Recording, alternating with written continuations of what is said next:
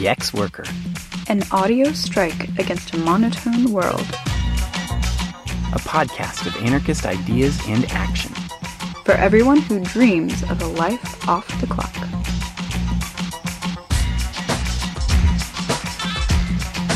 Welcome back to another episode of The Ex-Worker. Happy 2017 to all of you. Well, as all of you listeners can't have failed to notice, we were totally wrong about the outcome of the election. Brutally wrong. So, we have to start things off with an apology for our inaccurate prediction. That said, Trump's election has catalyzed a political ferment and rebellious attitude like we haven't seen in a long time. We're scared, sure, but we're also excited and determined. So in this episode, we'll start with a statement we released immediately after the election, and then share a recording from the CrimethInc speaking tour we conducted in the last weeks to spread an anarchist analysis of this political moment and proposals for what resistance to Trump could look like. We'll also share the call for disruptive protests on January 20th in D.C. and beyond, endorsed by CrimethInc and dozens of other anarchist and anti-fascist groups. Then we'll offer an excerpt from a history of counter-inaugural protests to provide some deeper context. Then we'll wrap things up with prisoner birthdays and an announcement about the recently launched new crimethinc.com. I'm Alanis. And I'm Clara, and we'll be your hosts. You can read the full transcript of this episode at crimethinc.com/podcast, along with links to all the texts we draw from, and more info about everything we're discussing. If you've got feedback or suggestions, drop us a line to podcast@crimethinc.com. Let's get started.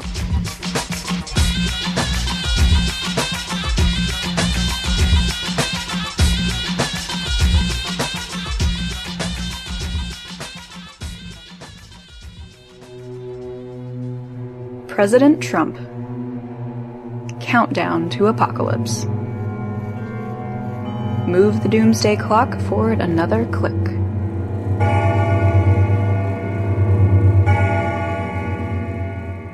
We were right about the direction things are heading, but wrong about the time frame.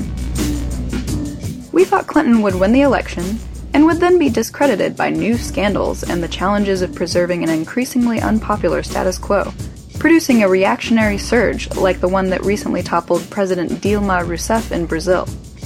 Instead, the scandal broke before the election, with the announcement of further FBI inquiries into emails associated with Clinton.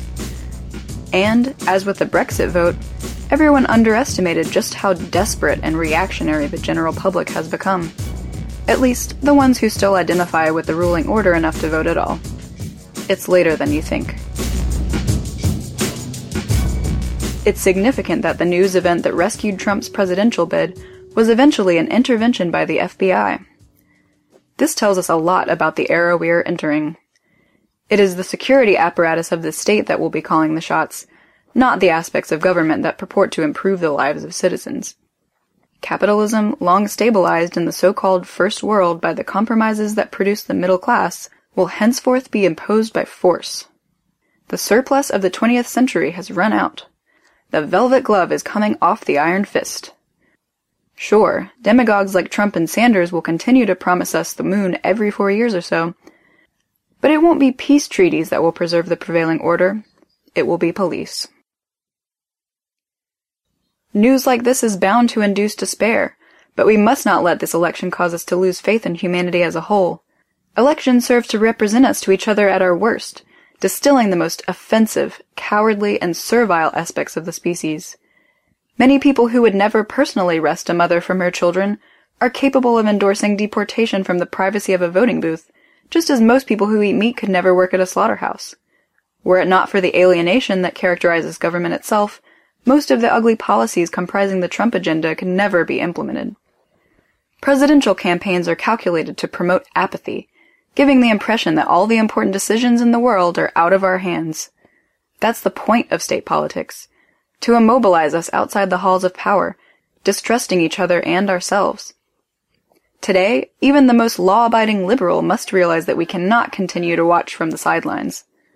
Against the spectacle of powerlessness, we must counterpose our own agency. But to what purpose?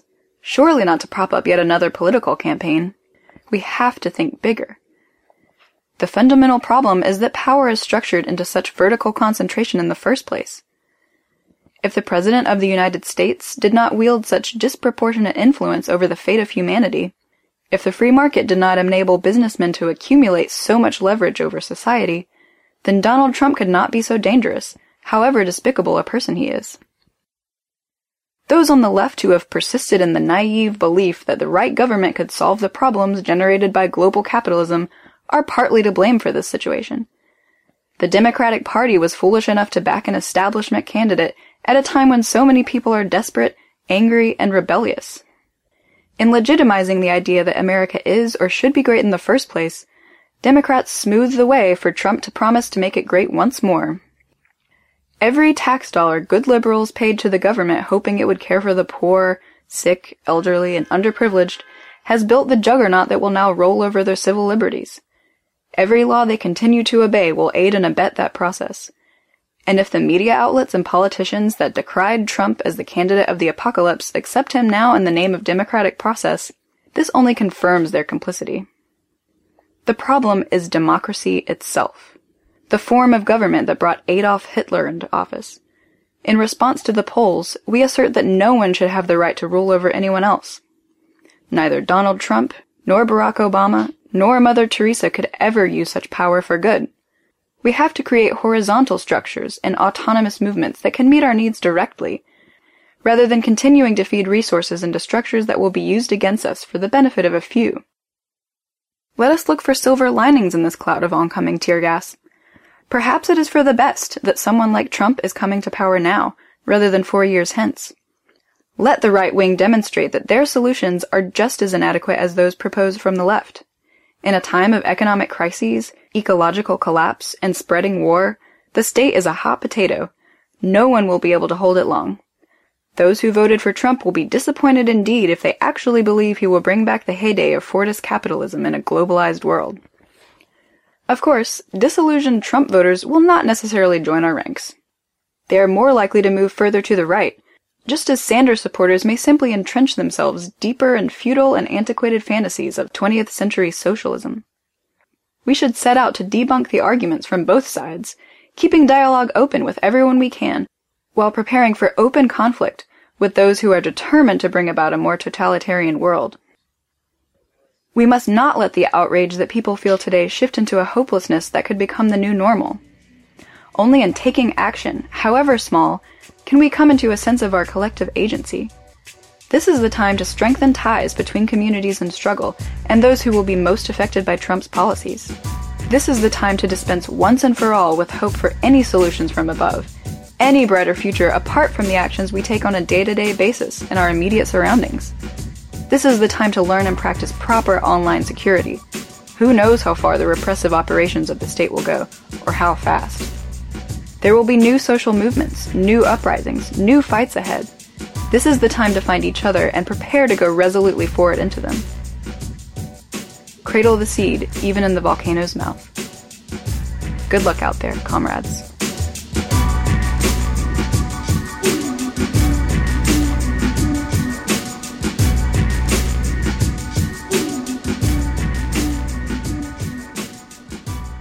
As soon as we heard the news of Trump's election, we got to work.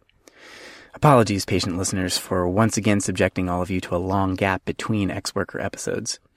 But between circulating a call for disruptive protest at the inauguration, organizing a speaking tour to spread an anarchist analysis of the Trump victory, and proposals for the coming years of resistance, and launching a new website, we've been pretty swamped. We'll talk about all these things in turn. But first of all, we want to share the call that's been endorsed by anarchists around the world for January 20th. Disrupt J20.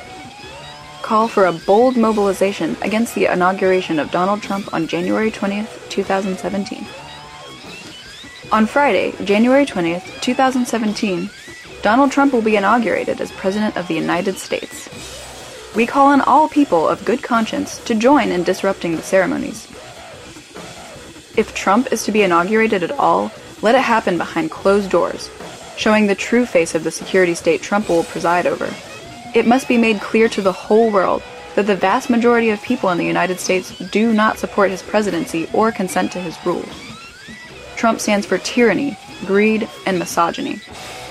He is the champion of neo-Nazis and white nationalists, of the police who kill the black, brown, and poor on a daily basis, of racist border agents and sadistic prison guards, of the FBI and NSA who tap your phone and read your email. He is the harbinger of even more climate catastrophe, deportation, discrimination, and endless war. He continues to deny the existence of climate change, in spite of all the evidence, putting the future of the whole human race at stake. The KKK, Vladimir Putin, Golden Dawn, and the Islamic State all cheered his victory. If we let his inauguration go unchallenged, we are opening the door to the future they envision. Trump's success confirms the bankruptcy of representative democracy. Rather than using the democratic process as an alibi for inaction, we must show that no election could legitimize his agenda. Neither the Democrats nor any other political party or politician will save us. They just offer a weaker version of the same thing. If there is going to be positive change in this society, we have to make it ourselves, together, through direct action. From day one, the Trump presidency will be a disaster. Disrupt J20 will be the start of the resistance. We must take to the streets and protest, blockade, disrupt, intervene, sit in, walk out, rise up, and make more noise and good trouble than the establishment can bear. The parade must be stopped. We must delegitimize Trump and all he represents. It's time to defend ourselves, our loved ones, and the world that sustains us, as if our lives depend on it. Because they do. In Washington, D.C. D.C. will not be hospitable to the Trump administration. Every corporation must openly declare whether they side with him or with the people who will suffer at his hands. Thousands will converge and demonstrate resistance to the Trump regime. Around the U.S. If you can't make it to Washington, D.C. on January 20th, take to the streets wherever you are. We call on our comrades to organize demonstrations and other actions for the night of January 20th. There is also a call for a general strike to take place. Organize a walkout at your school now. Workers, call out sick and take the day off. No work, no school, no shopping, no housework. Around the world. If you are living outside the U.S., you can take action at U.S. embassies, borders, or other symbols of neocolonial power. Our allegiance is not to, quote-unquote, making America great again, but to all of humanity and the planet. Spread the word. Join the fight. Signed, an enormous list of anarchist, anti-fascist, and other radical groups across the U.S. and beyond. You can find out more at crimethink.com or disruptj20.org. Email disruptj20@riseup.net to be included in the list of endorsing groups. What you say, what you say, what you say, what? Oh, and one more thing. If you can make it to DC for the protests, be sure to download episode 53 of The Ex-Worker and take the Anti-Globalization Walking Tour. It's a really fantastic opportunity to bring the history we discussed later in this episode to life, and to offer context for these demonstrations and all the ones to follow. Don't miss out. You can find it at crimethink.com/podcast/53.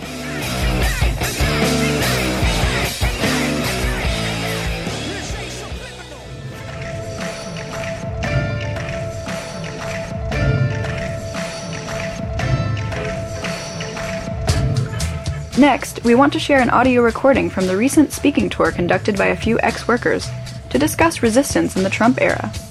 The urgent question we're confronting in this moment is what it's going to mean to be against Trump for the next 4 years and beyond.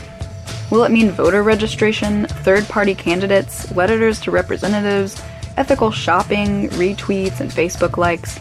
In short, business as usual?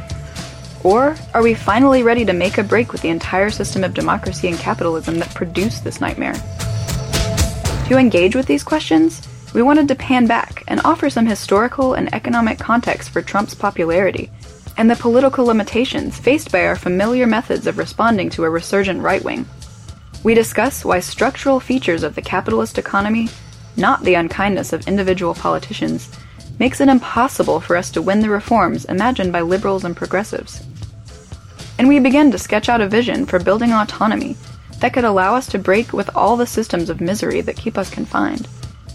It's not enough to spend the next 4 years reacting to outrage after outrage while the world burns. We need to imagine futures completely outside of political parties, private property, and police. Sound daunting? It sure is. But this is our moment. The stakes have never been higher, and there have never been more people coming out of the woodwork ready to resist. As anarchists, we have a powerful role to play in helping to catalyze resistance and to push it beyond the limits imposed by liberalism and democratic discourse. Let's get to it.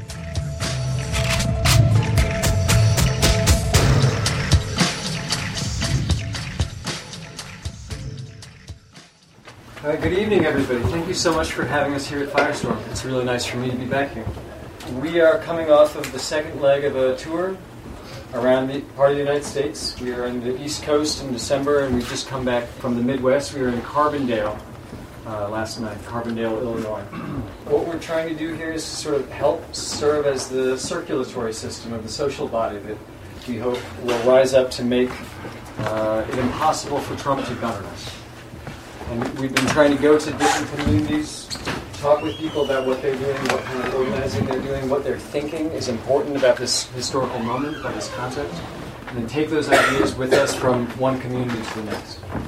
Tonight, since we're at the end of this leg of our tour, we'll start by speaking at some length about the context of our situation, the reasons that we think that Trump came to power, the fundamental challenges that we think they were up against, like on a large scale, so that we can aim beyond the target when we were fighting against Trump on January 20th and afterwards. Having done that, we'll talk about some of the specific things that we think can be done, and some of the things that we've seen people doing, some of the organizing projects that are already taking place in other parts of the country. And then finally, we hope to have a lively conversation with all of you. So thank you very much for being here. Hello. Hi. How's it going? Y'all can hear me okay? Yeah. Great. So, Donald fucking Trump has been elected the next president of the United States of America. And people are pissed. People are angry. People are afraid. People are scared. People are fired up. And most importantly, people are mobilizing. People are getting active. People are coming out of the woodwork. People are emerging with a new sense of urgency, a new sense of political consciousness. So, what is it going to look like to resist Trump in the coming years? What is it going to mean to be anti-Trump? Because if we look in the media today, we see all kinds of people who are expressing disapproval or outrage about Trump, but a lot of times it takes forms that we don't necessarily think are that interesting. So we have Jill Stein trying to raise all this money so we can get a recount, and people saying like Hillary won the popular vote, and Trump, we can't believe it, he must have stolen the election or something. And okay, fine, be that as it may. That's not what we're here to talk about. That's not what we think is most interesting. So if you crunch the numbers, something like 58% voter turnout of registered voters nationally. So then if you flip the numbers around, you see that the plurality of votes, the largest number of votes, went to no candidate at all. Were cast for nobody from either of the lesser evils.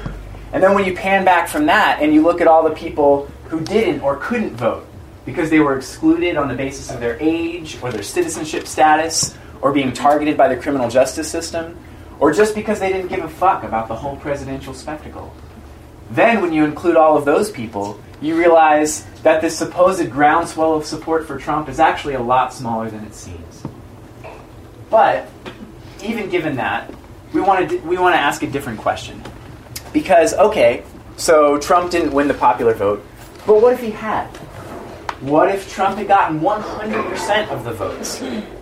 Would that mean that it would be right for us to go along with his program? Would that mean that we should just accept all of the oppressive initiatives that he's trying to inflict on us? That we should view his power as legitimate? Of course not. I don't think anyone in this room believes that. So if that's the case, then what we're talking about goes a lot deeper than red states and blue states. And the solutions we're going to need are going to go a lot deeper than registering new voters or figuring out third-party candidates. Because if we don't think that Trump's rule is legitimate, regardless of how many votes he got, then we're talking about actually cutting to the heart of democracy itself. We're talking about completely rethinking what it means to be governed, what it means to wield power. Because as we see it, we hear in the media, well, Trump doesn't have a mandate. Well, sure, he doesn't. But for myself, I don't think that any president, that any politician has a mandate to force me to override my conscience, to force me to accept oppression and hierarchy. So when we think about what anti-Trump resistance is going to look like in the years to come, we're not thinking about registering new voters or changing red states to blue states. We're thinking about what it would be like to organize ourselves horizontally, completely outside of the system of representation and parties and rulers, and solving our problems directly through direct action and mutual aid. Does that make sense? Does that resonate? Because if so, you might already be an anarchist. So to begin this story, to begin the context, for me, we could start the story with the colonization of the Americas. We could start it before that, but let's start in the 1950s, the ideal decade that Trump is promising to build an economic time machine and take us all back to. In the 1950s, my grandfather had one of these jobs at a factory. In fact, he worked for the same company in a factory his entire life. He worked for Goodyear in rubber factories. Does anybody here think that you will get a job and work that job for 50 years? First of all, you don't want it. Second of all, you know it's not possible. Two big changes from the 1950s. My grandfather, as a white man, in the Midwest, occupied a position of comparative privilege, and not just this, but because of this, he was guaranteed some sort of security in the economy, that his position would be fixed, would be reliable. Now, this is a big change since the 1950s for many demographics. Other people are suffering as much as they ever have, right? Why this change? Well, the one-word answer is capitalism. You can't have a profit-driven system without constantly pushing out of the way every possible barrier to the accumulation of profit, without constantly speeding up the processes by which some people end up richer at everybody else's expense. In a global economy, as soon as there's an obstacle to profit accumulation in one place, all of the money that's invested in that place goes somewhere else. Right? And so that means that all of the old stabilizing factors, all of the old things that used to serve to protect people's positions in the economy have been taken away one by one. And now the only people who can afford the only people that are hired to work in factories are people whose lives are regarded as cheaper than machines, right? People whose labor is cheaper than machines. That's why when you think about the factory collapses in Bangladesh and the thousands of people who've been killed just in labor accidents there. So, what will it mean if Trump is able to create some sort of strange nationalist protectionism where those factories come back to the United States? I want to say, first of all, it's not possible to create this economic time machine. It's not possible to recreate the 1950s. If those factories come back to the United States, it will be robots that end up working in the factories. The 1950s is not coming back. People who are desperate in this situation, people whose lives are made unpredictable by the precarity that is essential to 21st century capitalism, have been looking around for solutions to this problem, looking around for things to do about the crisis. And so there's a new popularity, a new interest in socialist candidates, like Bernie Sanders, or, for example, in Greece, there was this far-left party, Syriza, that ran for office, campaigning on the promise that they would protect Greece from all of the neoliberal austerity measures being imposed by the European Union. Now, Bernie Sanders did not get elected, but Syriza did. Syriza was elected to the government, and within a couple months, it became clear that they couldn't do any of the things that they had promised. This is the problem with trying to use the government to solve a fundamental problem with the economic system that we have. No government is actually able to offset the effects of capitalism now.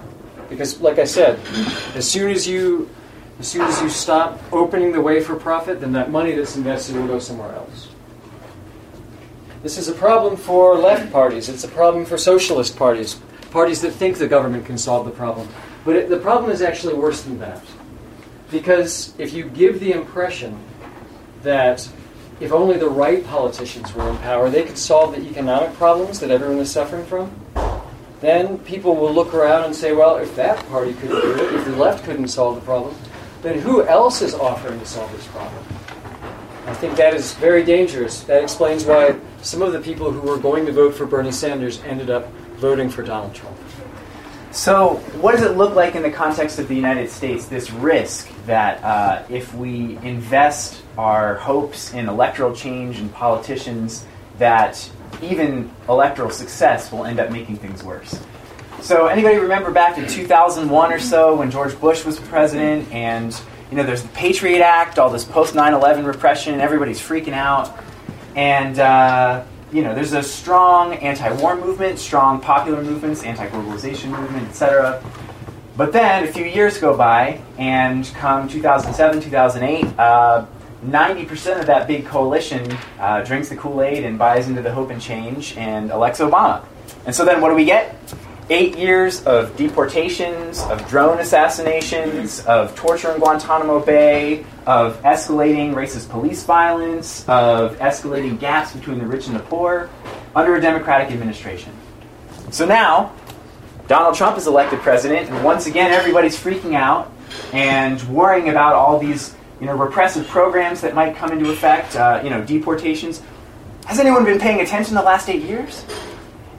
Even with this anti-Muslim registry program that's been proposed, although it may not actually end up happening by Trump, well, that was actually based on a 2011 program initiated by the Obama administration. So, by pointing out these examples, what I want to say is that whenever we give our legitimacy, our energy, our resources to a candidate, to a party, to this idea that the state is going to provide the solutions to our problems, what we are doing is literally feeding bullets into the gun that's just going to be turned around right back at us the next time a new reactionary candidate comes into office. So if we want to actually think about solutions to defend ourselves and to get our needs met that don't end up just being turned against us, then we have to stop giving away our power, allowing our power to be appropriated by the state, and think about what horizontal solutions and direct action might actually look like. If you were following the political situation in Europe or in South America, perhaps you were not as surprised by Trump's victory, because far-right parties, nationalist parties, have been experiencing considerable electoral success all around Europe. Maybe last summer you followed the Brexit vote, where England voted to leave the European Union. A couple months later in Brazil, the left-wing Brazilian president was basically toppled by a far-right social movement. This is something that's happening all around the world, actually. Trump's victory is the victory of this new nationalist paradigm for governance. I want to talk a little bit about that, about how that functions and what that means. Let's say, imagine that you grew up in Sweden, and you are a Swedish citizen. You love Swedish social democracy. The government provides some things for you, softens the effects of capitalism so that it doesn't affect you the way that it affects people in Bangladesh or Nigeria. And you count on the government to provide these things. You also pride yourself on being a good Swedish person. You're left, you're liberal, you're concerned about everybody. The government fixes things. Imagine that the economy begins to get worse, that the effects of global neoliberalism start to be felt in Sweden as well. Even though Sweden has been this ideal that North American leftists and liberals have sort of aspired to, why couldn't the United States be more like Sweden? Imagine in this situation, the government is saying, well, the problem is in this economy there just isn't enough to go around. I mean, sure, the billionaires have a lot of money, but we can't touch that because capitalism. There just isn't enough money to go around for everybody else. When then another party appears, a nationalist party, the Swedish Democrats, basically a fascist party, and they say, no, there is enough to preserve the social safety net. We just can't preserve it for everyone. We can only preserve it for real Swedish people. This is the way that nationalism works. It proposes a gated community. It proposes that we can preserve the factors that stabilize capitalism up to this point as long as we exclude some people. This is a for example, for racist people in the United States, this is a very tempting idea. This functions in two different ways. First, it proposes that you look out for certain people, for the people who are inside of the gated community, but it's also a question of how violence is distributed. Because in a society with so much economic inequality, you need a considerable amount of violence to maintain that imbalance of power. And you can't direct lethal force, you can't direct all of that violence at everybody in the population at once, right? You have to pick who it is you direct that at. You have 2.5 million people in prison, but some people are much more likely to be in prison than others, right? You have police killing more than 1,000 people a year, but that is targeted specifically at black people, Latino people. Nationalism is a way of turning the population into warring factions that see each other as deserving of violence. It's a way to stabilize capitalism when there's no other way to stabilize it. A way to stabilize a capitalism that is careening towards disaster. And I can imagine, it seems like this is the new governing strategy for stabilizing the conditions that we're in. I want to emphasize there's many different kinds of nationalism. Nationalism can cohere along many different lines, right? The most obvious one you can think of is a nationalism based in national citizenship, national identity, sort of a patriotism, flag waving. People who are citizens of this country deserve one thing. People who are not deserve another. There's also ethnic nationalism, with an old-fashioned nationalism with the KKK, or new-fashioned nationalism of this kind, white nationalism with the National Policy Institute. Has anybody here heard of that? I can imagine other nationalisms. What is ISIS doing? You could call this a religious nationalism. ISIS doesn't care what color you are or what your national citizenship is, as long as you adhere to their particular brand of Islam. And even though all of these different nationalisms frame the other as the enemy, there's something symmetrical about all of them. So, for example, in France, the National Front, which is basically the fascist party in France, which is hoping, that their candidate Le Pen will win the presidency of France on the coattails of Donald Trump. Le Pen, part of her program is to make life very difficult for Muslims in France. The more difficult life is for Muslims in France, the more likely it is that that they will feel that they have no reason not to join in more and more extreme struggles against the so-called West. Right? This is something that is in the favor of ISIS. ISIS is thrilled if it becomes more difficult for refugees to enter Europe. That's more people to be trapped in Syria and Iraq, more people for them to govern, more people for them to exploit, more people for them to press into military service. Similarly, Le Pen is thrilled if terror attacks intensify around Europe. That will scare European people, white French people, for example, into voting for nationalist parties. Their ideal would be to divide the world into warring factions where no opposition is imaginable except for the opposition between one nationalist group and another. And we have another proposal. We have another idea of what our lives might be and what the problems are in our society, what struggles we might engage in. I want to say one more thing about this new nationalism that I think is interesting, and I think is very important for us to understand about it. It doesn't break down always along the old lines of identity in the ways that we're used to. We're used to sort of a unified nationalism that was all homophobic, sexist, racist, transphobic, misogynist, along the same lines. But if you followed this National Policy Institute conference that took place in Washington, D.C. last November, if you looked at the photograph, there's a famous photograph that went out all over the internet with three of them Sieg Heilig. Did anybody see this? Mm-hmm. Of the people in that photograph, one of them was Jewish and one of them was Filipino.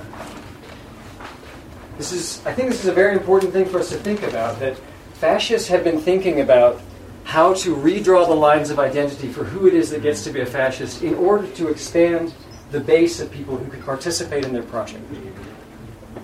This is important because it changes our assumptions about who it is that they could appeal to, who it is that they could work with. Because Democrats and liberals in the United States have been saying for a long time that the country is going to go further and further to the left as demographic changes take place. And that the demographic changes will take care of that. I think that it's a mistake to believe this because, whiteness is it's not a biological thing. It's an alliance of convenience, right, between different privileged groups. Whiteness has been expanded before to include ethnic groups that were previously excluded from it, like Italian and Irish people. We can imagine a new fascist coalition being created that could draw in enough people for a new fascism to take off that could have considerable power in this country. One feature of these new nationalist movements is that many of them are appropriating the tactics and the discourses of some of the movements that we've participated in or been inspired by. In 2011, 2012, with the rise of the Occupy movement, the occupation of the squares in Spain, things like that, on into 2013, we saw this particular wave of uprisings using this tactic of getting together in public squares and taking up space and imagining a new world. Well, then fast forward a year to 2014 in Ukraine, the same method, the same style of protest and resistance was used for a nationalist revolution that successfully overthrew the Ukrainian government, but led, in many cases, by neo-Nazis, and producing a situation in which Ukraine and Russia were soon at war. We see similar things happening in the way that atheist discourse is being used to promote Islamophobia and other forms of oppressive ideas.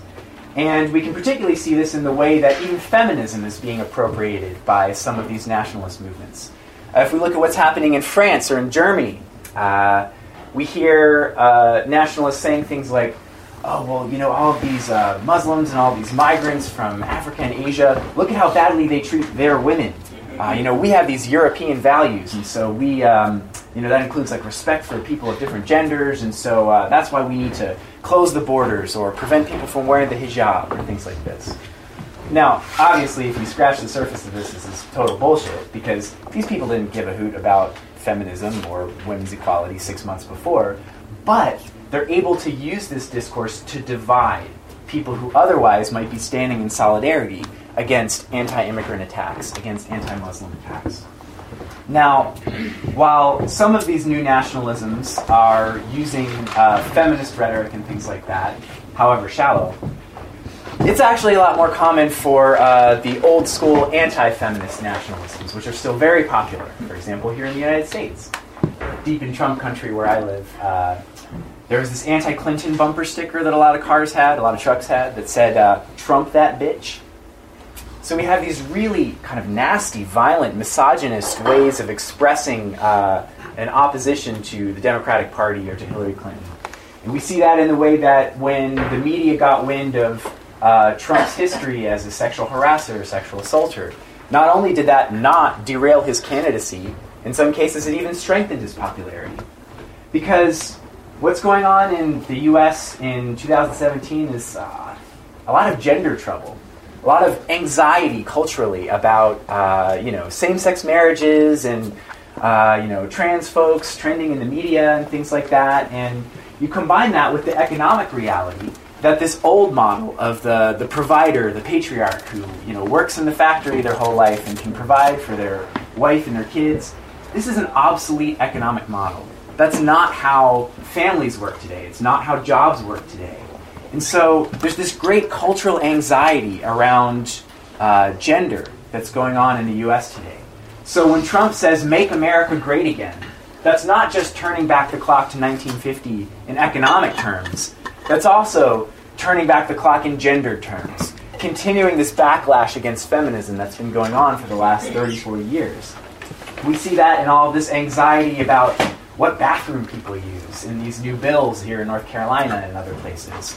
So when we think about these new nationalisms, it's important to remember that they're not gender neutral, that there's these important ways that that these nationalists are playing off of what we might call the precarious manhood of the 21st century to try to fracture coalitions of folks who might otherwise be in solidarity by appealing to these old school ideas about gender as a way of promoting these nationalist visions. So this gives a little bit of context for the situation in which Trump was able to come to power.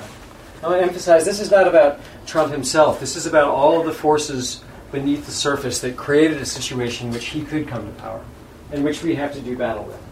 And right now they are positioned very well. Not only are they about to inherit all three branches of government, and in a way that will probably inspire and embolden fascist and nationalist groups all around the rest of the world, but they're also still able to present themselves as victims and underdogs in the United States, which is laughable, right? Laughable that somebody who is a billionaire could say that he is the champion of underdogs. Where do you think billionaires come from? I would like to think, though, that they're coming to power too early, that they're coming to power without very much of the population behind them, that they're coming to power at a time when many people really don't believe in their legitimacy and are willing to question the legitimacy of the state itself. This is a time when we could organize a kind of resistance, a kind of contagious resistance that would make it impossible for them to implement their agenda. You know, if we act quickly, if we don't act quickly, probably this new level of oppression on top of all the other layers of oppression that people have gotten used to will be normalized.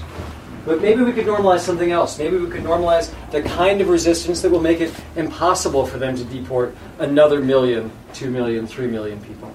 Perhaps we could, normalize the kind of resistance that will make it possible for us to be the ones driving the changes in society that could solve the economic problems that made people look to nationalism in the first place.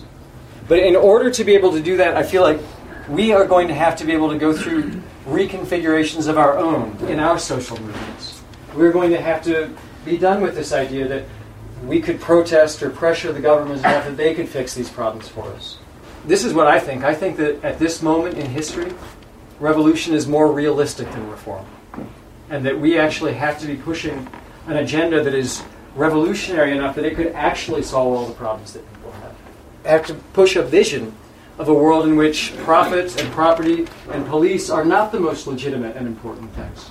And I think that if we can do this, and if we can demonstrate that vision and demonstrate that that is possible, we may be surprised by how many people are behind us. This is a time when people are looking for extreme solutions, when people are desperate. Even with this supposed recovery from the economy, that hasn't lifted up most of the people who are suffering. But in order to do this, first of all, I think we have to be done with all of the dead weight of old protest strategies and old values that we are carrying with us. We're also going to have to do some thinking about what it is that connects us. We don't want to be pushing notions of identity that, when they're turned around, serve fascists in the idea that society could be divided into warring groups. Because I can't be free, because I can't have the life that I want without fundamentally transforming the society, that means I'm fundamentally dependent on all those who are suffering even more than I am from all the different oppressive factors at work. And that means that when I think about what it means to belong, what it means to have a movement where we're powerful together, I'm not thinking about my interests as a white person. I'm thinking about something totally different that could connect us. And I don't have a language for this yet. I just have an aspiration to it. I feel like we have to reach for that. You're listening to the X Worker. An audio strike against a monotone world.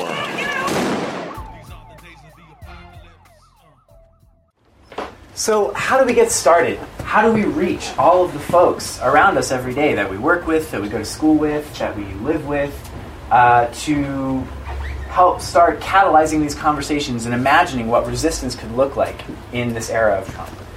So to think about that, I want to propose a few different wedges or kind of points of intervention that we can use to connect with folks who are coming from different places in relation to this political moment.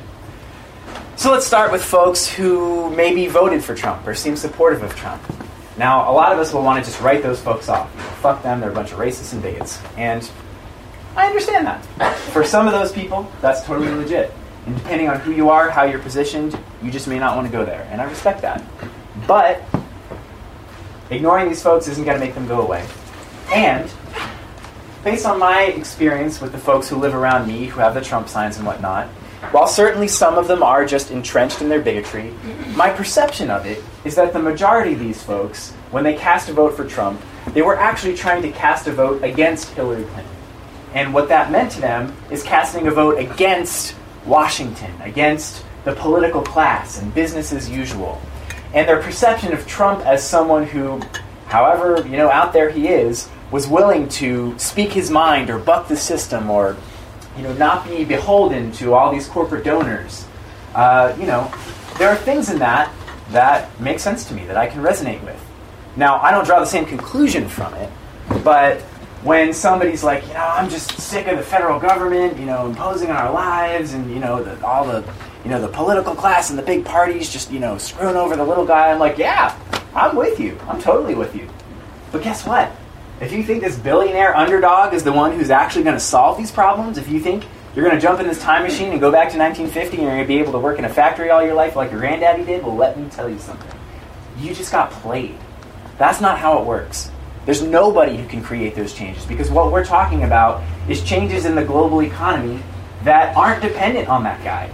And furthermore, if you think that by him dividing you against your neighbors and against the folks that you work with on lines of race, on lines of religion, that's going to make you safer, that's going to make your job more secure, you've got another thing coming.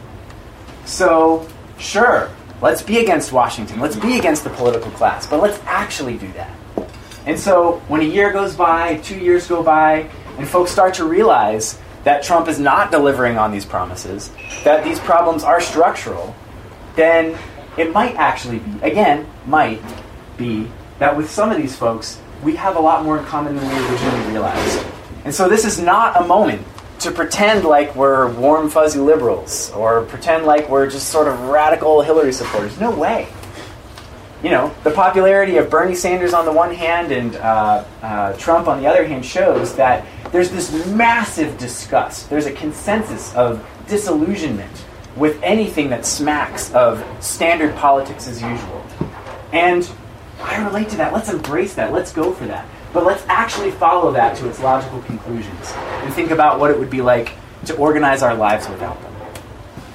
Okay, so if that's Trump supporters, what about progressives and liberals? There's a lot of them around here. Folks who were into Hillary or who were into Bernie or things like that. A lot of whom right now are just heartbroken and scared and trying to pull up the covers and go back to sleep for 4 years.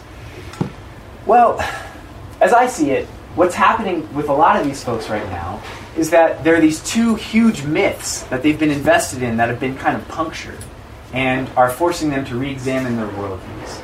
And I think about that as the myth of American progress and the identification with the state. Let me explain what I mean by that. So, any of us who grew up in public schools are familiar with this idea that, America's this great country that sure, there are lots of problems back in the past, but bit by bit, things are getting better and better. And that, through, from the Civil War to the Civil Rights Movement, that basically all of these problems are eventually, getting better and better. A progressive is somebody who believes in that, believes that the state's going to help us on this pathway towards things getting better and better. But guess what? If we look around us, there's no way that we can sustain that illusion anymore. If we look at 2.5 million people and growing in prison, more than any other country is incarcerated in the history of the world. If we look at the escalating ecological devastation that's threatening our ability to live, if we look at the gaps between the rich and the poor that have grown greater and greater and greater since our parents' generation, if we look at the way that this idea that we would be able to work steady jobs, that we would make more money than our parents, is just a fantasy today. We can't sustain this illusion of progress anymore. And so for a lot of progressives, there's this painful loss of this core myth that was guiding them. And if we can help express that, if we can help open our eyes to the situation that's around us, then maybe a lot of these folks will be able to break with that idea and recognize that, sure, changes happen. Things are different, unquestionably. But that's not the same as progress. Because a lot of the things that we're used to identifying as progress, these new laws, these changes, are reorganizations of oppression, reorganizations of hierarchy that in some cases make them even more stable, more resilient. And that's what we're dealing with in the 21st century, not a story of unbroken progress. Likewise, what is a liberal? I mean, there's 1,000 definitions, but the way that I see it, in the U.S., a liberal is someone who believes that the pathway to social justice is through the state. There's this identification, this sense of the state really being something that's on their side. You know, not everyone in the state, you know. There's the bad apples in the police departments, and, you know, there's the Republicans in the Congress and whatever, but generally speaking, the state is the way that we fix things. It's the way that we get health care. It's the way that we keep ourselves safe. It's the way that we, protect the environment. Again, this fantasy can't be sustained in the 21st century. You think that the U.S. military's presence around the world is making us safer? I don't think so. You think that putting more and more cops on the street is going to protect our lives? I don't think so. When we look at the state's basic function of preserving private property, and do we think that the ecological crisis is going to be contained against everything that makes sense to us, preserving the inequalities of wealth and the ability of folks to exploit the environment as they see fit? It's not how it works. I think during the Obama administration, a lot of liberals really saw in Obama like an extension of themselves, an extension of this ability to create justice in the world through the state. And now, looking at the disillusionment with 8 years of same old shit, and following on the heels of that, Trump coming into office, this finally might be the time when many liberals are willing to break with that identification.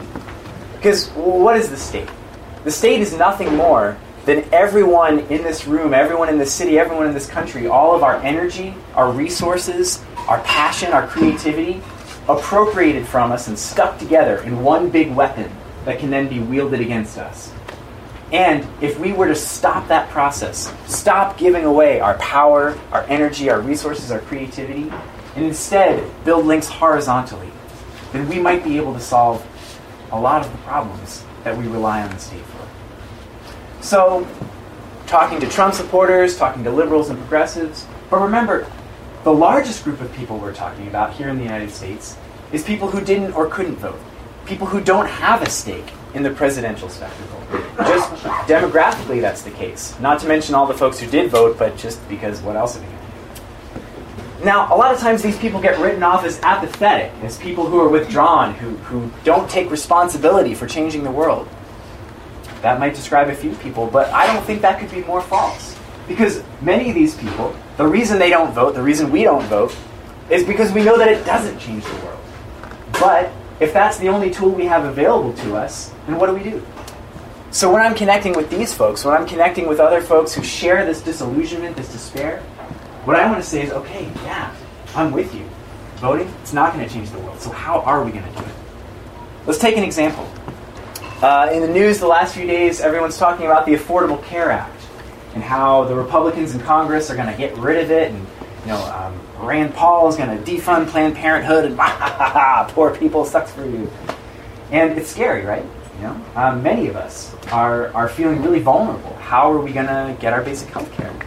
So, one strategy we could pursue is spend the next 4 years, working really, really hard, calling our representatives and registering new voters and getting new Democrats, and okay, maybe a third party, or maybe not, okay, let's be realistic, and maybe, Bernie, please come back, okay, 2020, we can do this, and then maybe if we're really, really lucky, we work really hard, then in 2020, we'll get a Democratic administration. And they'll pass the bill again, and it'll be cut down by the insurance companies, but maybe we'll get something out of it until the next reactionary administration cuts that, and back onto the treadmill. And in the meantime, we've all died of cancer. Really? Are we going to trust our lives, our bodies, our health, our loved ones to those people? No, we can't do that.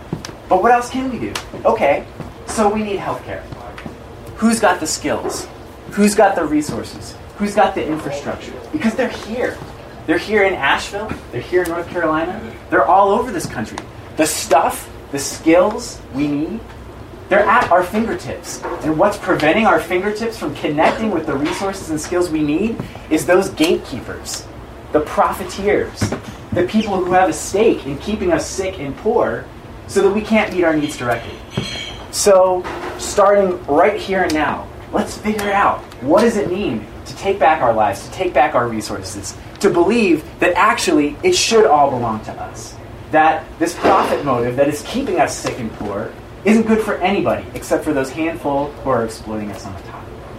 And if we apply this logic not just to healthcare, but to all the different problems that we're facing, in terms of resisting surveillance and things like encryption, people in our communities are developing the apps, developing the software, sharing the skills to protect ourselves. We're sure not going to rely on the NSA to do that for us. We can think about that in terms of food production, in terms of all kinds of different things. We're building autonomy proactively outside of the state without going through the route of politicians and parties and representatives. That's the only way that we're actually going to build the kinds of communities, the kinds of resiliency that's going to last. And that's not just going to become a weapon to be wielded against us the next time a reactionary administration comes into power. So whether I'm talking with Trump supporters or liberals or the silent majority who are unaffiliated with them, these are the things we want to emphasize. That it's possible and it's necessary to take back our lives, to take back our energy and resources from the state and from the parties and politicians, and to make these changes ourselves. I want to say something about autonomy. When we talk about autonomy, we don't mean independence of the kind where you live on a ranch by yourself and you have to make your own everything. We mean a way of organizing our interrelations where all of us have a say in our lives, where all of us have a say in the ways that we contribute to the collectivity that we make. This isn't a kind of independence, it's a kind of interdependence that distributes freedom. Now, I want to conclude. We've talked for a while here, and I appreciate y'all's patience. I want to conclude by talking about some of the models for responding to the Trump regime that we've seen in other places. Some of the models for what it looks like to organize when the goal can't be just to pressure the government to do right by us for once, but when actually we are talking about trying to meet our needs directly. One of the first places that we went to speak and to speak with other people was in Brooklyn, and we went to a social center called The Base. In The Base, they have a clothing program for people who need clothing. They have books and literature that you can read. They have a space that people can go to get in out of the cold, to meet other people. Of course, they have all these things. After the election, they called for an assembly to talk about what people could do together. And they saw, that the people who had RSVP'd to the assembly, first it was hundreds of people, and then it was more than that. And they had to move the assembly to a very big space. There were a tremendous number of people who wanted to talk together about what to do in this situation. Some of the initiatives that came out of that. Well, the first of those initiatives was self-defense classes. Not just for people who already feel comfortable going to a gym and participating in some martial arts training, but people of all different walks of life to have a collective relationship to what it looks like to defend ourselves. This is perhaps the most popular program that they started. They're also working on setting up their space to serve as a sanctuary space in the event of ICE raids, in the event of attempts to deport people. And in addition to that, to complement that, setting up a rapid response network with a hotline so that when people are targeted with these raids or with police violence or with autonomous right-wing violence like fascist attacks or domestic violence or any of the other problems for which someone might want to call the police, or might need to, that there is an alternative. There is somewhere else that you can go with this. Creating this hotline, creating groups that are ready to respond to it, and spreading that so that people in the community have cause to trust each other, can have these experiences through which it becomes possible to rely on each other for safety. In addition to this, the base is also involved in international solidarity work with people who are in struggles like this in other parts of the world, like Rojava, for example, and solidarity work with prisoners, people who are inside of the United States prison system. 1 out of every 100 adults is inside of the prison system. We're not really organizing in the United States unless we're also organizing with prisoners. So this is the base. This is one group in one part of the United States. I want to emphasize, this is not just their idea or our idea. This idea is in the air. Has anybody here seen the website ungovernable2017.com? Okay, several of you have. Coming out of struggles rooted in black autonomy in Jackson, Mississippi, there's a call for people to organize their own infrastructure for survival, to in their words, their slogan is build and fight, fight and build, to build the resources necessary for people to have direct access to the food and health care and spaces that they need, that we all need to survive. And at the same time, through this organizing, to create the infrastructure for us to be able to respond to attacks from the government and defend each other from these attacks. They have also called for a nationwide day of action on January 20th. And have endorsed the call from disruptj20.org for demonstrations in Washington, D.C. that day. And this is the last thing that we want to talk about tonight is the day of action on January 20th. It's a week from Friday. One of the other places that we were on this trip, Bloomington, Indiana, a fairly small town. They have a project there called Inaugurate the Revolution. They've been organizing demonstrations for January 20th, trying to bring together many different people, organizing walkouts from the university and from high schools, with the hope to get hundreds and hundreds of people into the streets, and to begin setting a precedent for what it looks like for us to organize together, to be able to respond to all of the different assaults that are on the way, all the different attacks that are coming. Finally, I want to make a pitch for people to go to Washington, D.C. If you feel called to do so, if you feel capable of going there. A group, Disrupt J20, has been organizing now for a couple months to put all of the infrastructure in place for protests against Trump on the day of his inauguration. They've been putting together housing, so there will be housing for everyone who goes there. They've been putting together a legal infrastructure so that there will be lawyers who can defend arrestees no matter what they are charged with, and regardless of whether they are innocent or not. They've been putting together these spokes councils where people from many different groups can coordinate together to plan their actions. The second of those spokes councils took place on Sunday, and there were hundreds of people there. Many different kinds of protest activity are planned for January 20th. Some people will be there offering food and medical care and other kinds of support to make it possible for everyone to be in the streets together. Other people will be there trying to lock down access to the checkpoints that the police will set up around the parade route to make it impossible for Trump supporters to get into the stands to cheer as his motorcade goes past. There's a call for a mobile anti-capitalist and anti-fascist bloc to converge at Logan Circle at 10 a.m. on January 20th, so that there will be a group that can move around the area outside of those checkpoints to defend people who are attacked by Trump supporters, to draw the police away from the blockades around the parade route, so that people can engage in nonviolent civil disobedience there. There are also calls for people to shut down the transportation infrastructure around Washington, D.C. There are many different things. I want to say a little bit about why I'm going to Washington, D.C. For me, the worst case scenario for what could happen on January 20th would be that Donald Trump is inaugurated in front of thousands or millions of screaming fans, while alt-right trolls and fascists beat up protesters around Washington, D.C. If that were the narrative that comes out of the inauguration, that will embolden right-wing forces around the country. And the consequences will be something that we have to deal with in every small town and city around the United States. I'm going to Washington, D.C. because I don't want other people in this dangerous situation to be there with, alone. I want them to be there in groups with people who are prepared to defend each other. And I'm going there finally because I think that the best case scenario would be that we show what it looks like to be ungovernable in a way that inspires people all around the United States and that makes new things possible in many towns as people become inspired and begin to trust themselves in each other to be able to think that we could change the direction that the world is going. And finally, I think this is important not just in the United States, but everywhere else, that people are waiting to see what it looks like for this nationalist strategy of governance that I've been talking about to come into power. People in France that are waiting to see if the French fascist party will win the election. People in parts of Latin America that are waiting to see if this is the new way, if right-wing nationalism is the future. So, anyway, that's my pitch.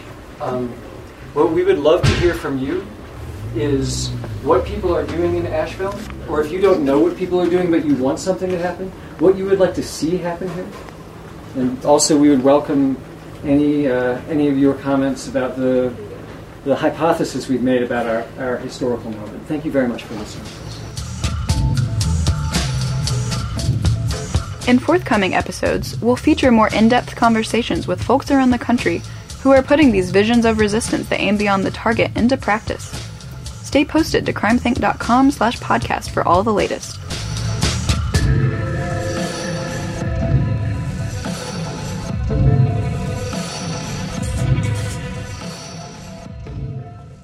So as we head to DC for the counter-inaugural protest, what are we getting ourselves into? Whose shoes are we stepping into as we take on the presidential spectacle? To answer these questions, the brand new history desk of the new crimethink.com, more on that shortly, has produced an exciting history of counter-inaugural protests from the 1850s to the present day. Here, we present an excerpt from the piece to whet your appetite. You can read the full piece at crimethink.com.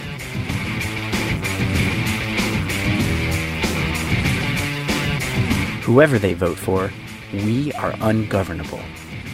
A history of anarchist counter-inaugural protest.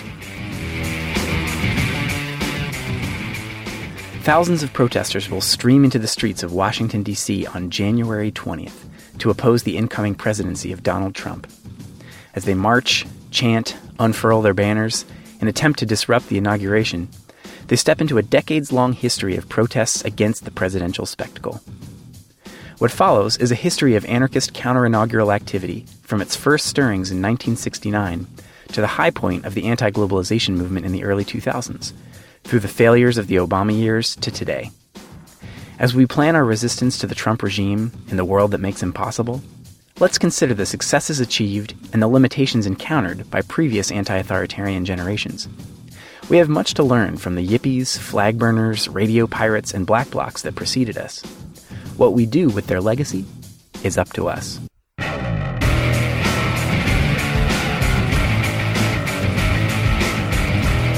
The first counter-inaugural protests, the Nixon era, and the decline of radicalism. Protesters, anarchist and otherwise, have confronted presidential inaugurations for many years. The earliest known disturbance took place in 1853, when a group of unemployed men attempted to stage a protest at the inauguration of Franklin Pierce, but were easily repelled by police. From that point on, however, no documented protests took place until the heyday of the civil rights, countercultural, and anti-war movements of the late 1960s. In this heady environment of revolutionary militancy, radicals achieved the confidence to disrupt the inauguration spectacle for the first time. The first major counter-inaugural protest took place in 1969, when Richard Nixon was elected on the heels of the chaotic Democratic National Convention protests in Chicago and massive mobilizations against the war in Vietnam. In this atmosphere of rebellion, the inauguration presented a natural target for resistance. However, at a December 1968 convention of Students for a Democratic Society, SDS, delegates rejected a proposal for a protest at Nixon's inauguration. Speakers from the organization's Black Caucus argued that it would not be in the interests of the black community, asking delegates to consider whose heads are going to be busted. Despite this dissension, a variety of new left and peace groups took to the streets to articulate opposition to the incoming regime. While most framed their activity through the dominant rhetoric of nonviolence, others proved uncontrollable. According to the New York Times, a small, hard core of the nation's disaffected youth hurled sticks, stones, bottles, cans, obscenities, and a ball of tinfoil at President Nixon and his entourage during the inaugural parade. As Nixon's motorcade approached, the protesters threw firecrackers and smoke and paint bombs, forcing the president's car to speed away. After police drove them back from the parade route, 300 to 400 ultra-militants raged through 5 city blocks, smashing the windows of banks, businesses, and police cruisers, writing graffiti, chucking bottles and stones at police and soldiers, and repeatedly burning the small American flags handed out by Boy Scouts along the parade route. Lest their politics be confused for those of the liberal anti-war organizers, they marched with a mottled black bag that they said was supposed to represent the black flag of anarchy. 81 rioters were arrested. The rebellious young people were condemned by the nonviolent organizers whose limits they surpassed, a dynamic that remains familiar to this day. Nixon's second inauguration in 1973 saw larger but tamer protests. A massive crowd thronged the Capitol grounds, from 60,000 to 100,000 strong according to various estimates, and a large march organized by prominent left and activist groups took place. The peace police were out in force, with speakers urging the crowd to remain orderly and marshals along the march route preventing disruptions. A radical march including SDS, the Progressive Labor Party, and uninvited but active contingents of yippies aimed to get within audio range of the inauguration ceremony to disrupt it with noise. However, police successfully delayed the demonstration's arrival until the ceremony had already concluded. Young people removed and burned the flags around the Washington Monument, replacing them with Viet Cong and other flags, while a few stone throwers managed to cause some minor ruckus around the inaugural parade route. 33 arrests were reported. The internal pacification within the protests foreshadowed the continuing decline of radical movements. As the corporate media dryly noted, the protesters, scolded into passivity, quickly got bored with the litany of speakers in a familiar top-down format. The cold weather and the familiarity of the rhetoric combined to disperse most of the protesters within little more than an hour. A similar trajectory would emerge when the riotous diversity of the anti-globalization movement gave way to the larger but monotonous and top-down marches of the anti-war movement in the early 2000s. After discussing the decline of counter-inaugural protests from the late 1970s through the 1990s, we pick up the story with the Bush era, anti-globalization, anti-war, and crowd surfing to freedom. Amid the complacency of an economic boom and a democratic administration, anarchism slowly but steadily reemerged as a vibrant revolutionary force in the United States. Rooted in punk communities and anti-fascist networks, inspired by Zapatistas, pushed forward by the anti-consumerist and do-it-yourself ethos, anarchists around the country began to coalesce into combative anti-capitalist forces. Armed with the formidable new black bloc street tactic learned from European autonomous movements, which made its U.S. debut in the late 80s and early 90s in Washington, D.C., this new wave of anti-authoritarians formed coalitions with environmental, labor, feminist, and anti-militarist activists.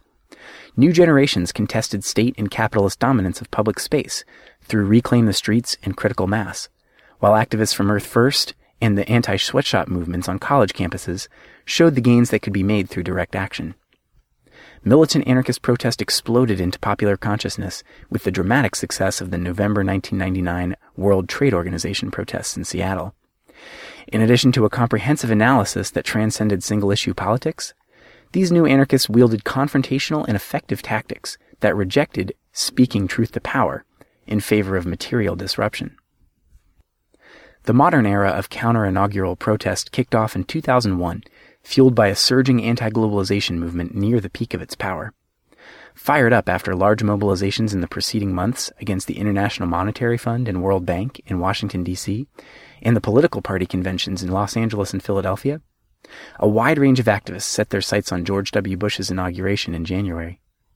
After the controversial election outcome, many liberals waxed outrage over hanging chads in the supposed misdeeds of Florida's election board and the role of the Supreme Court.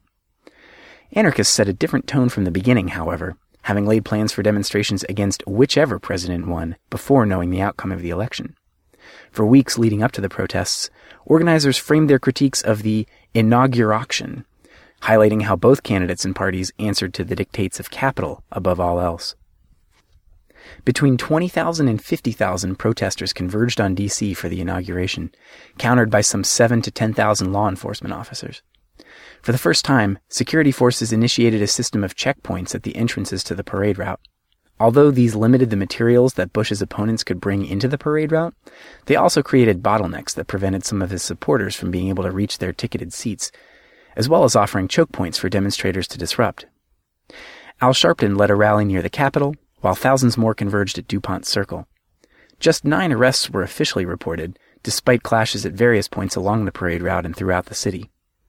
A lawsuit filed by protesters would later successfully contend that police had provoked and brutalized protesters and bystanders, forcing the department to revise its policies towards protests and pay out $685,000. The initial call for a militant anarchist bloc came from the Barricada Collective, a project of the Boston chapter of the Northeast Federation of Anarcho-Communists, NEFAC. An invitation-only spokes council took place the night before, at which folks planned the march route and discussed tactics. A substantial black bloc converged on the morning of the inauguration, taking to the streets behind a banner reading, "Whoever they vote for, we are ungovernable." At one point, when the march had been hemmed in by riot police, an enterprising protester used a wheelbarrow found at a nearby construction site as a wedge to lead a charge breaking out of the encirclement. The march managed to get quite close to the parade route before being beaten back. Bush, who had previously been traveling the route on foot and waving to onlookers, was forced to get back into his car, speeding in a motorcade past angry crowds to the White House, like Richard Nixon in 1969. One protester chucked an egg that smashed against the side of his limousine. By pushing militant resistance to the threshold of the inaugural parade, anarchists helped to set the tone for the next 8 years, marking a turning point in the narrative of how people relate to the president. After crashing the parade route, the Black Bloc made its way to the Navy Memorial. Insurgents climbed the flagpole, removed the symbols of patriotism, and replaced them with a red and black flag. As infuriated police formed a barrier to close them in, the mischief makers executed a dramatic escape. One jumped and scrambled away, while the other leapt from the flagpole onto the extended hands of the cheering marchers and crowd-surfed to freedom. Be sure to check out the pictures on our website at crimethink.com/podcast. In addition to the Black Bloc, another anarchist group created a pirate radio station in Washington, D.C. during the inauguration, jamming the airways with anti-electoral propaganda. Around the city, small flyers were distributed publicizing the FM frequency to thousands of listeners stuck in traffic, snarled by the demonstrations. The station was carefully set up to allow for rapid disassembly as soon as the police arrived to shut it down, which was successfully accomplished. In an era before live streaming and instantaneous crowdsourced reporting, expressing the "become the media" ethic by seizing the airwaves back from corporate stations seemed like a critical intervention. However, as one participant in the pirate radio project later recalled, we felt like badass Adbusters-style culture jammers.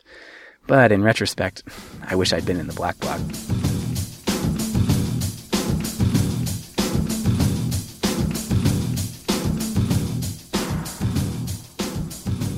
By the time of the next inauguration, the political context had shifted in dramatic ways.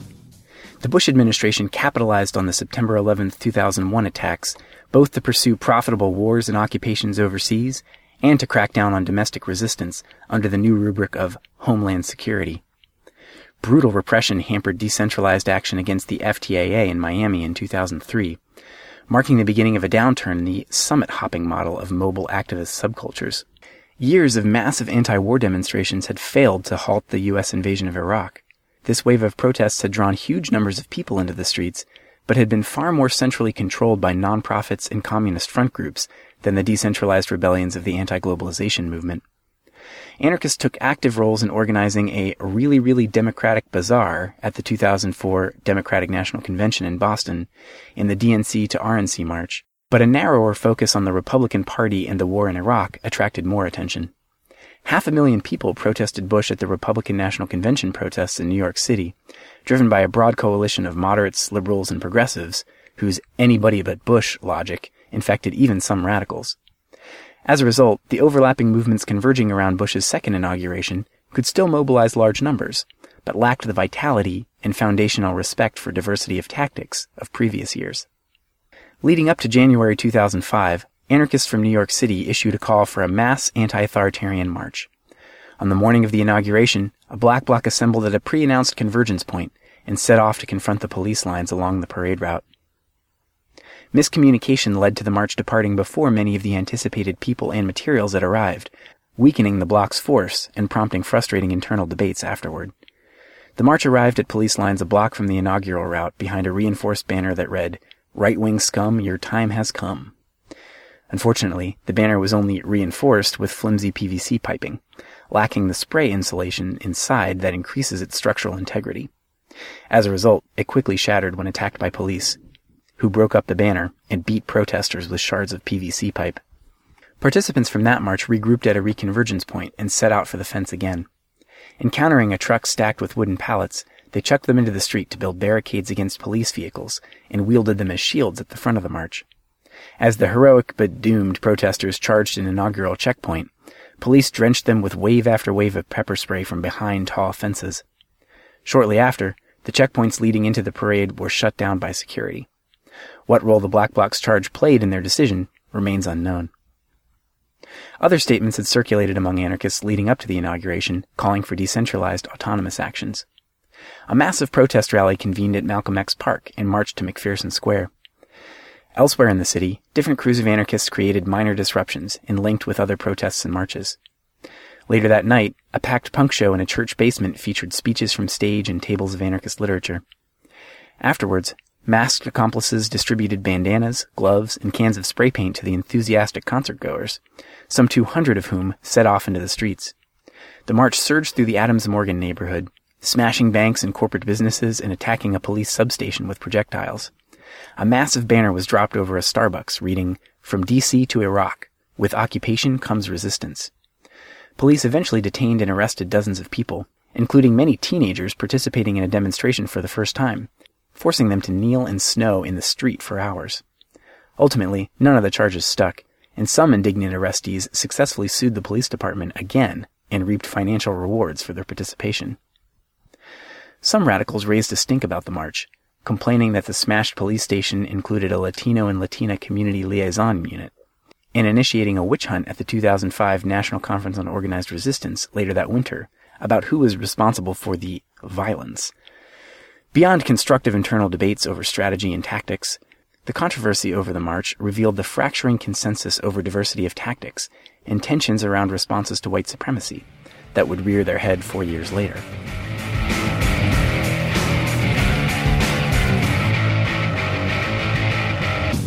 After passing through the low point of 2009 and the slight recovery of 2013, we're going to skip ahead to conclusions, lessons learned for the Trump era and beyond. Now, as 2017 approaches, the wheel has turned again. The counter-inaugural demonstrations against Trump are likely to be the largest in many years, perhaps ever. And once again, anarchists confront advantages and disadvantages. Massive numbers in the streets and broad popular support, but a focus on Trump as an individual rather than democracy in the state as a whole, as well as efforts to contain and control rebellious protest. While the last 2 years have seen an explosion of large, angry, disruptive street protests, they've also seen a proliferation of policing tactics, both internal and external, to these movements. While few will dispute that we should be in the streets, many will attempt to redirect our anger and constrict our possibilities. And the stakes are higher than ever. From past cycles of demonstrations, we've learned that we can exercise a surprising capacity for disruption, but attempting to do the same thing twice rarely succeeds. The D.C. Police Department operates under considerable restrictions due to frequent lawsuits attacking their repression of protest, so marchers may have more latitude than in other cities.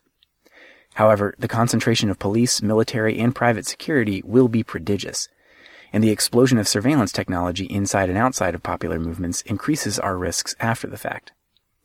We will also likely have to confront the presence of armed white supremacists and fascists emboldened by Trump's election, potentially a serious escalation from the shouting matches with Bush supporters in previous years. Popular sympathy for Black Lives Matter has at least opened conversation in broader circles about the legitimacy of rioting and disruption. Yet no consensus around diversity of tactics exists between distinct social movements, and the discourse of nonviolence has received a boost, however misguided, from heroic resistance at Standing Rock and misinterpretations of revolts overseas. These contradictory realities mean that possibilities as well as risks are extraordinarily heightened in this new terrain.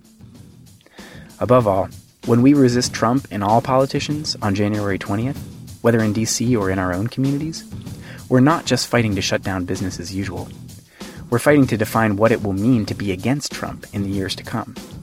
Will our energy be diverted into rallying support for Democrats or raising money for nonprofits? Or will we build towards a world beyond all parties and politicians?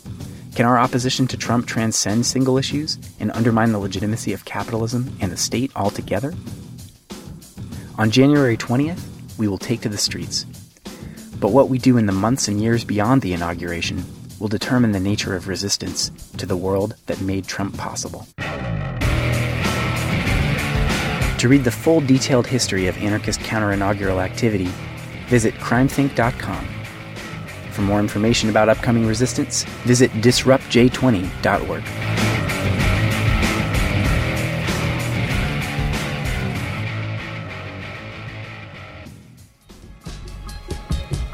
And finally, we want to announce the launch of the new crimethink.com.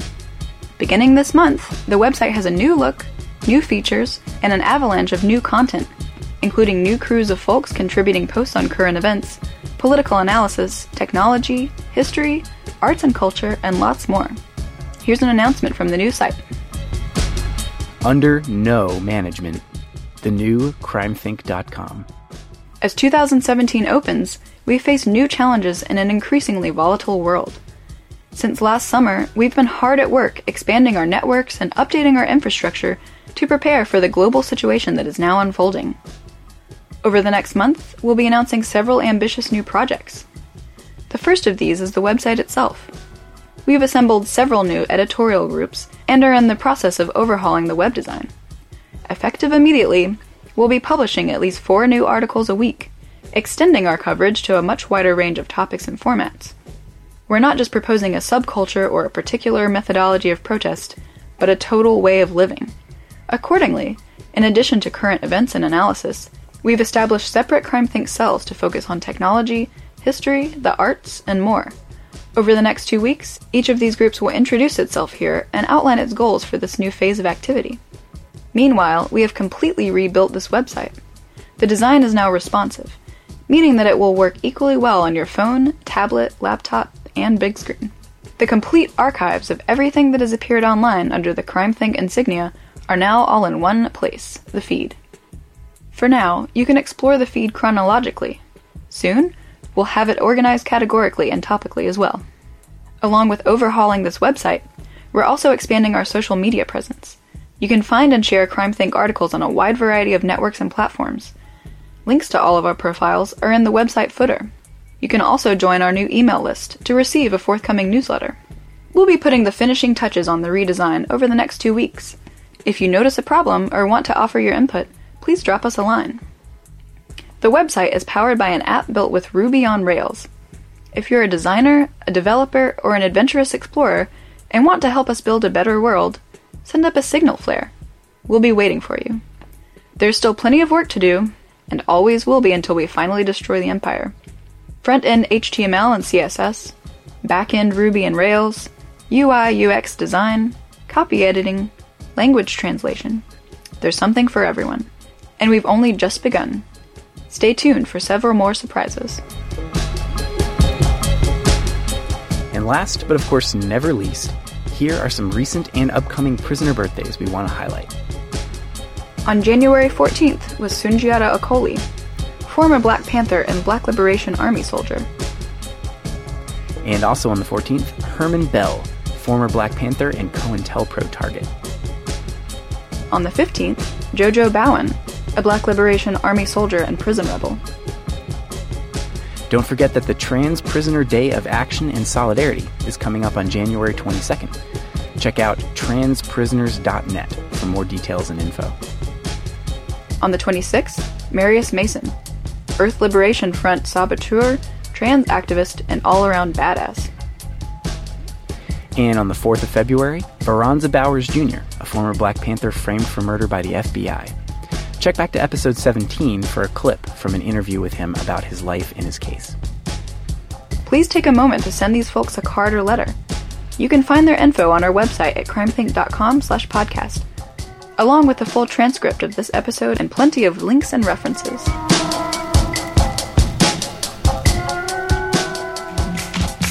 And that's it for this episode.